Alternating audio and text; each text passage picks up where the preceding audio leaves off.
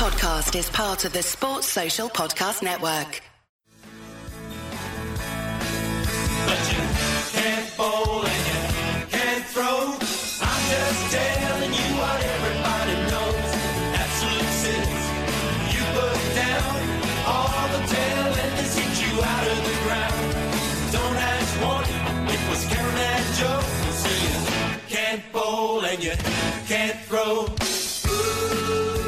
In a week where Kat's still too sick to do a podcast, and so I'm interviewing Ken Peace about his new book, Ken Peace's ABC of Australian Cricket. This is Can't Bowl, Can't Throw. Ken Peace's ABC of Australian Cricket is a smile on your dial cricket dictionary filled with lists, laughs, sledges, legends and larrikins from every level of cricket. And I'm lucky enough to have Ken Peace here talking to me. Hi, Ken. G'day, Dan. Nice to be talking to you again. Between us, we've written a lot of cricket books, you know. Yeah, I think you're doing the bulk of the scoring. It's like, but between me and Sachin Tendulkar, we've scored, tens of thousands of test runs as well. But yeah, like Sachin, you're doing most of the work on the book writing front.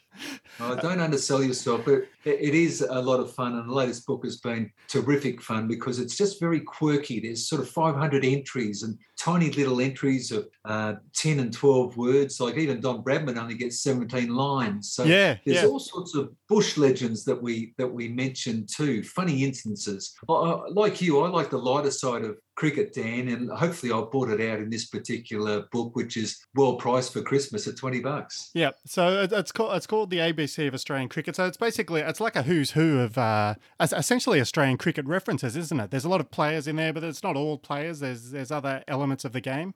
Oh, very true. A strong influence on the players. Yes. Like, for example, Henry Gunston from up Stallway, where, of course, the Easter gift is run every year. He's the ultimate Bush Bradman. He made 129 centuries, including one on his wedding day. He said, Ken, I had to leave by 2:30, otherwise the missus wouldn't have been too happy.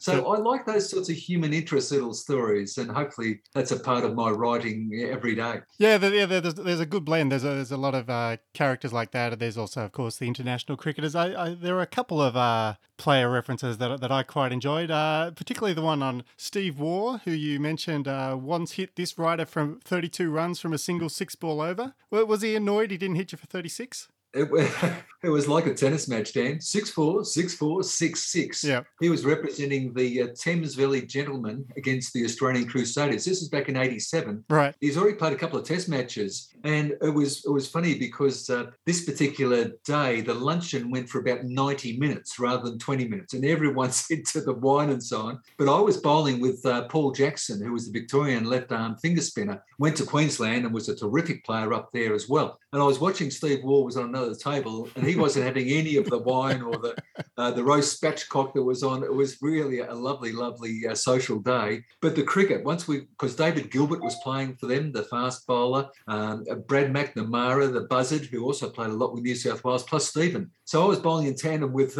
Paul Jackson. He bowled the maiden over, but by the end of the next over, it was the ball was all over the shop. He said, "Don't you shine it, master." And Steve Waugh was such a killer. And this, even in a semi-social game, like we were all trying as hard as we could, but I bowled 6 perfect leg breaks, but they were all the same pace, all the same height, and he really did me a favour despite the embarrassment at the time, because I realised I had to bowl with variations and not just rely like a Warnie at the start of his terrific career on a signature leg break. So, it wasn't fun at the time, but since then he did allow me to become a much better bowler, and I'm still doing it now at the age of 67.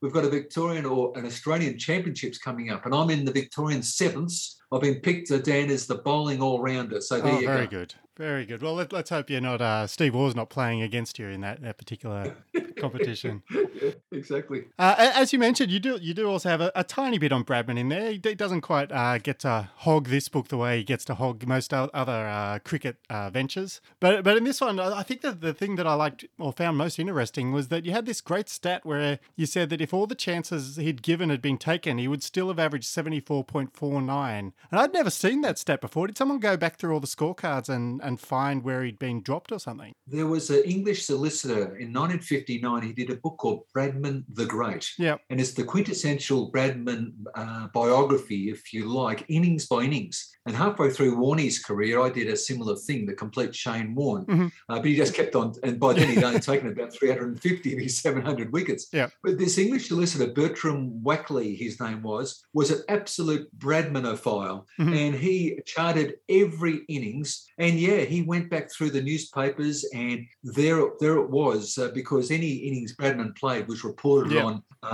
again and again by dozens of different journalists from around the world. It is an unbelievable stat, but I also like the little story about he'd just come back from England, Dan, and he was the record breaker. He made 452 not out the previous Australian season, the all-time world record score, now Brian Lara's province. And in the Test series, the Ashes series, he got 974 runs, a triple century, a double century at Lords, where he played superbly, and Jack Farmer White was bowling to him. And Farmer White said Bradman was dancing down the wicket so much to me, he could have almost shaken the hand, he said. But the little anecdote, as soon as they came back from England, they had a bit of spare time, and Bradman's best mate at the time, Lady Jessie, and he went up to the Hawkesbury River at Brooklyn, which is about an hour south. It's just a lovely little hamlet. In those days, this is Bill Ellie territory. In those days, lots of oyster farms around the Hawkesbury. Not so now. But Acker, they were out in the little tinny and having trouble with the motor. And Don said, give me a try. And he was bending over the motor, and Acker had Alex Marks, his mate, had a little bit of mischievousness in him, put it that way, and he hipped the Don into the water. And poor Lady Jessie on the pier saw what had happened, and Bradman is spluttering around. Acker, Don can't swim. Quick, get him out of there.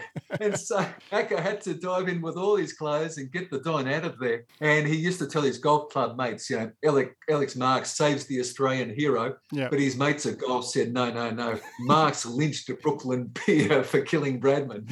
Yes. As we could probably tell, you've got all these fantastic anecdotes. So I was kind of just wondering, as a writer myself, I was kind of wondering about how the process, how you actually went about writing it. Did you just come up with a great big list of player names and you had all these like in your head ready to write, or did you have to do a lot of research, or was it some balance between the two? Well, I did a lot of new interviews with some of, like a Henry Gunston, who wrote on one of my books, Bradmans of the Bush. Thanks so much. Love my entry. Regards always, Henry, which was very nice. Very, very nice. He was the boy who made the century on his wedding day. A lot is from memory, but I like the fact, like, I take little cuttings and I keep them in an anecdotes file drawer. You're right. Like David Boone, for example, Booney, like the 5-foot Tasmanian with the billiard legs. I think he drank either 51 or 52 full-strength cans of booze, beer, Foster's Lager, on the plane to Heathrow in '85. He only averaged 17 in the 4 Test matches that he played. Maybe it was '89. Maybe he'd established himself by then and was a better player. But yeah, those sorts of things appealed to me. I did a book from the point of view. Lockdown was terrific for me, Dan, and I know for you, because you've written a couple of your books during lockdown too. But I was able to do a book called 15 Minutes of Fame. And one of the stories on 70 Australian men to play just one test, but also there was 40 Australian women to play one test. And I was researching this book, and there's a girl from Orange called Jo Gary, and her one-off test match came in 1996 against New Zealand, only lasted 8 overs. She didn't battle bowl. The match was scheduled for 3 days at Arden Street Oval, where North Melbourne Footy Club trained, but it was washed out after less than half an hour. So poor Jo, that was her one and only filth at glory, her 15 minutes of fame. So I've put in those sorts of stories in there as well. So yeah, I think it's a book that appeals to all sports fans and people who just want to laugh. And as you were alluding to earlier, it's nice to be able to put a smile on the dial for people these days, isn't it? Yeah. It's a good book. You could just pretty much open up at any page and there'll be, something there to read. Oh, yeah. See, there was a horse at the MCG when in the 1920s, this is when Bill Ponsford, one of my early heroes, and I got to interview him as well, which was just marvellous. Victoria scored 2 lots of 1,000 runs. Pony got 352 in one of the games and 429 in the other one. And I said to David Studham at the MCG, I said, well, you didn't have a proper roller in those days. You didn't have the Mente roller going up and down. She said, no, we sure didn't. We had Dolly, who was a Shire horse who had special boots, and she would go up and down this wicket and talk about a road. It was a big, wide, white wicket, and Ponny just loved it. And every time he played for Victoria, I think he made something like 1,000 runs before Christmas one year. It might have been that 352 year, 27, 28. So I was so lucky with all these. Like you, Dan, I love conversations with cricketers, and Ponny was my earliest one because he was born in 1900. Yeah. And he was able to tell me, he had this amazing memory. He said, I was a Fitzroy boy, but the first time I played at St Kilda down at the Junction, where, of course, Shane Warne is so famous for now, he said, I reckon I got 15 or 16, but I was only in short pants, and they had a bloke called Cannon bowling for them, left arm finger spin. I couldn't get to him, and I couldn't hit the ball off the square, but they still took about an hour and a half to get me out, young Ken, he said.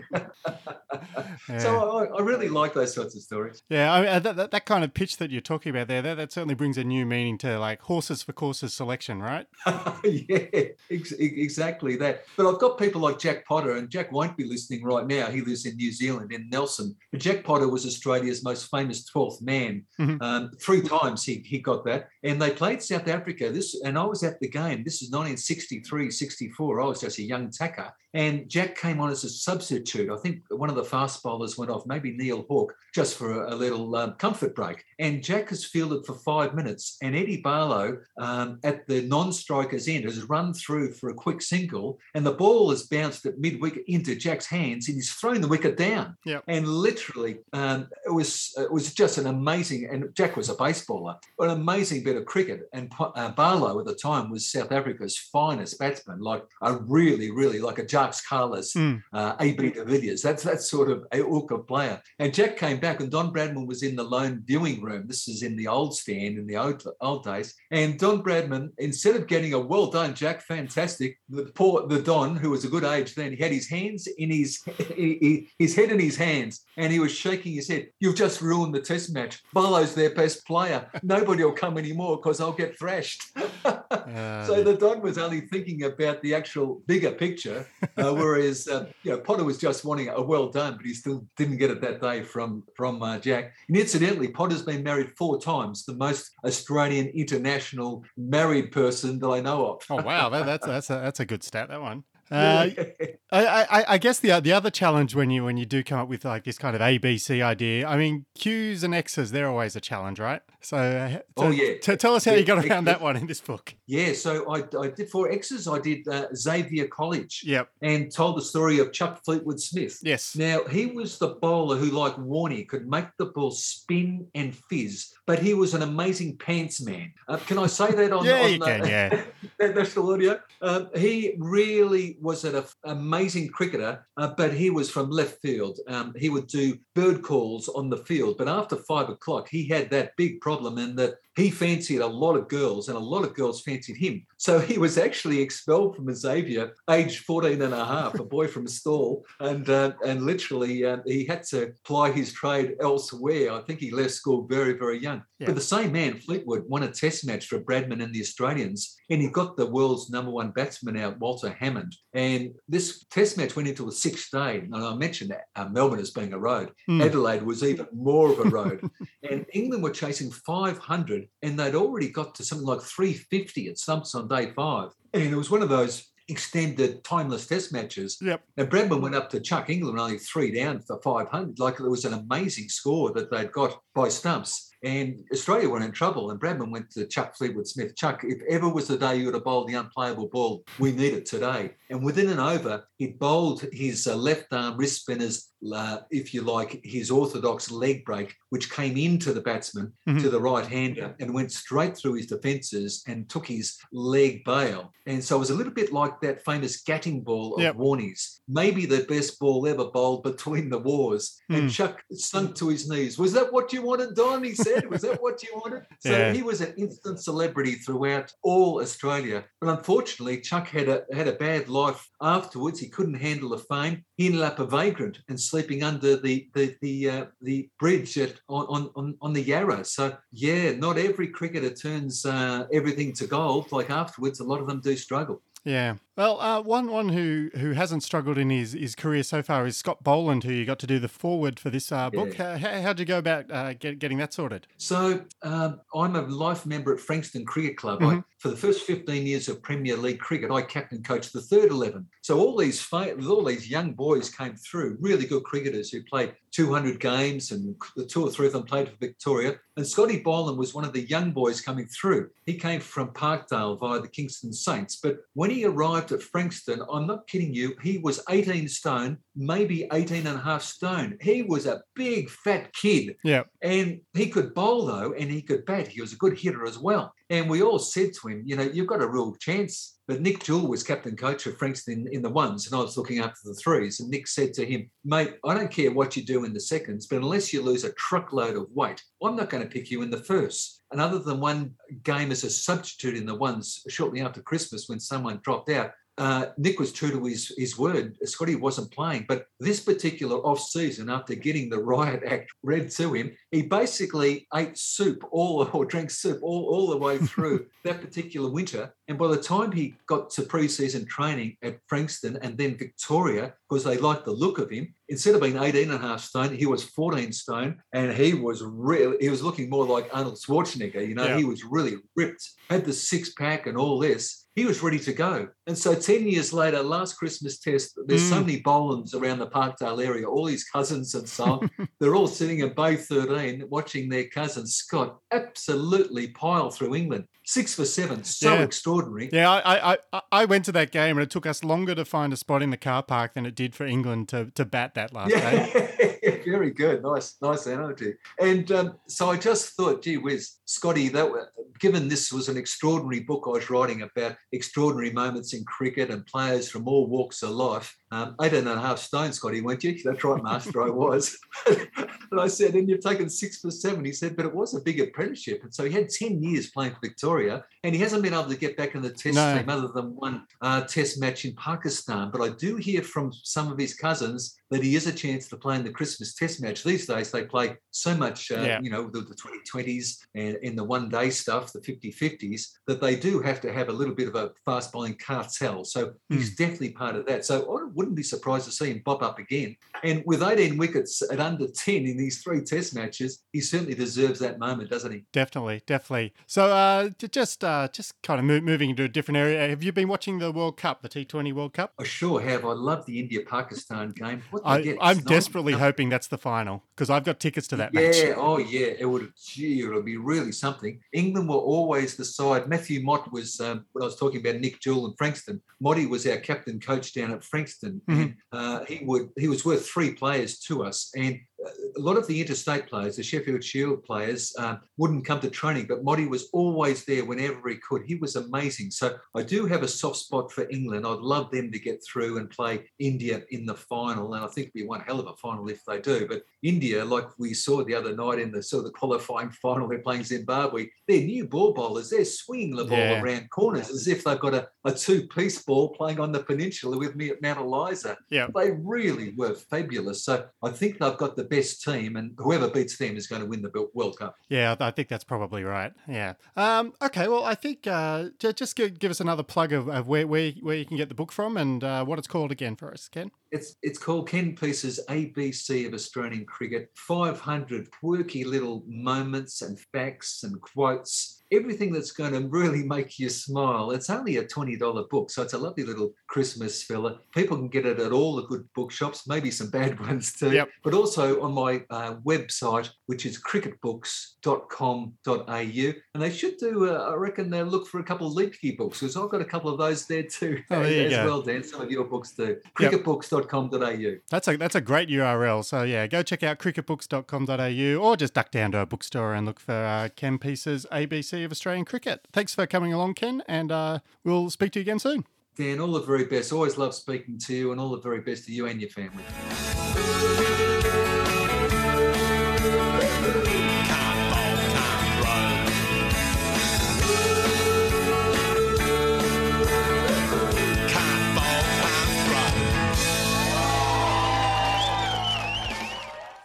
Sports Social Podcast Network.